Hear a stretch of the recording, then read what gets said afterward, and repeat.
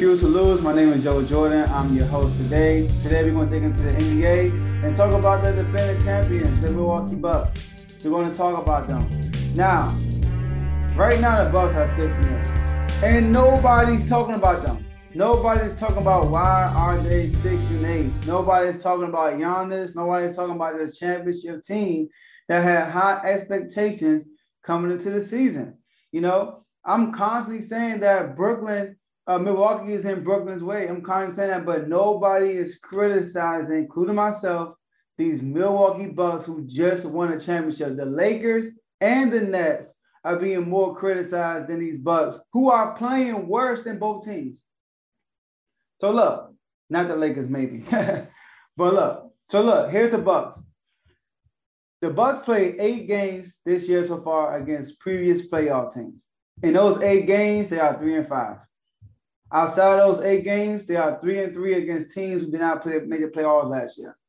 So look, there's a difference, right? I'm gonna tell you what they were doing last year and how they're doing this year. Last year, they were first in points per game. This year, they're 17. Last year, they were second in rebounding. This year, they're 23rd. Last year, they were third in field goal percentage. This year, they're 20th. Last year, they were 5th in three-point percentage. This year, they're 13th. And last year, they were 5th. They were the 5th best offense, And this year, they're 16th. So they are looking way worse. Now, Giannis' numbers, they look kind of the same. Only difference is last year, he's averaging 28. This year, he's averaging 26. But this is why we don't consider Giannis the best player of the league. This is why I don't say it, because when Giannis is bad, not Giannis, when you're not MVP, sorry. I'm not saying that Giannis is the best player in the NBA, because when you're the best player in the NBA, you can have the numbers, but if your team is losing, you're getting criticized. All right? Look what happened to KD last year after they lost to the Bucks. Look what happened to KD after they lost to the Bucks the first game of the season. Look what happened to KD this season so far, and they're 10-4.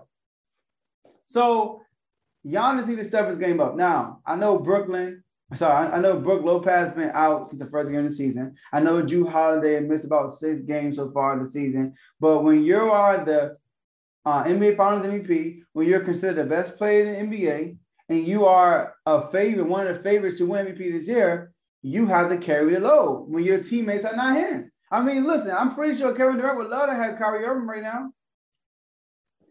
Right? So we have to put the same way we criticize other players like LeBron and KD. We do the same thing about Giannis. Now, I still think Giannis will win MVP this year. I still think the Bucks will have the best record in the NBA this year. All right? I still think that. It's not the NBA, the Eastern Conference.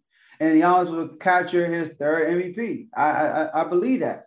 You know? So, but we had to critique these Bucks like we would critique the Nets or the Lakers, because don't forget, guys, they won the championship last year. They do have the NBA Finals MVP. They do have a 2-time MVP, 1-time Defensive Player of the Year, and they have a player where some people are saying he's the best player in the NBA.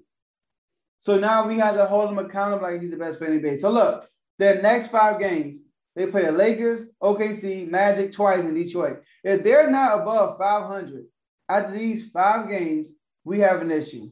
I know it's early in the season, but we had to talk about them. We had to see what's going on. All right. So listen, my eyes are on the Bucks. I'll be watching these Bucks these next this next week or two and see if they progress or not. And we're gonna revisit this topic and see what's going on with the Bucks. So we gotta hold them accountable, but that's what I got to say for the Bucks.